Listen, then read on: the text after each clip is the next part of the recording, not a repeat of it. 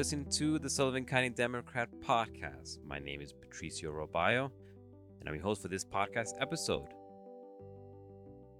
Our first story takes us to a recent Sullivan County legislature meeting.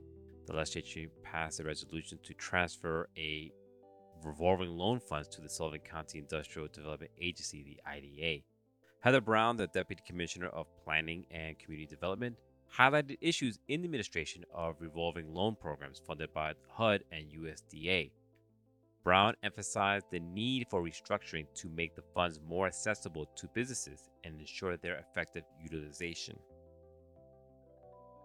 In Monticello, the Board of Trustees voted unanimously to increase the rent for the Mobilemedic to $4,000 per month.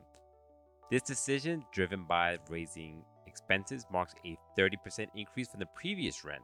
Concerns were raised about the state of the Monticello compared to other areas, with discussions about implementing changes for the Justice Court and exploring private security options. Next, we delve into the world of literature with Bart A. Charlow's book, A Catskill Carnival, by Borscht Belt, Life Lived, Lost, and Loved. Charlow shares his experiences growing up in the Borscht Belt Hotel, offering insights into the culture, challenges, and transformations he witnessed. The book reflects a smaller family resorts, filling a gap in the narrative of the Borscht Belt era. In a somber note, the community mourns the passing of Frank Hahn, a dedicated member of the Callicoon Fire Department. Hahn, celebrated for 60 years of service, left a lasting impact as chief firefighter and mentor. His commitment to the fire department and the community is only remembered fondly by those who worked alongside him.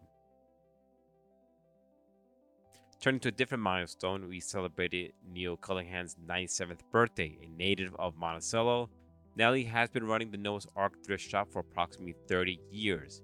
Her story reflects a life of service, from her career for the New York State Electric and Gas to her ongoing dedication to the thrift shop, volunteering for seniors in the region. Shifting gears to federal funding, U.S. Representative Marc Molinaro announces $3.5 million in funding for 9 airports in upstate New York. The funds available through the Infrastructure Investment and Jobs Act aim to provide support for crucial infrastructure improvements, including the Sullivan County International Airport water system. Our final story takes us to a roundtable discussion held by Representative Molinaro, focusing on the mental health in Sullivan County.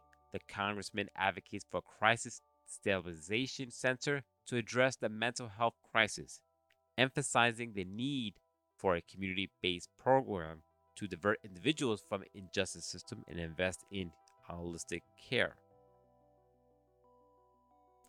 We have this and more on the pages of the Sullivan County Democrat on newsstands now, or you can check us online at scdemocratonline.com. This podcast is being brought to you by the great folks at the Kitchen Table Cafe in Callicoon, New York. I've been your host for this podcast episode, Patricio Robayo.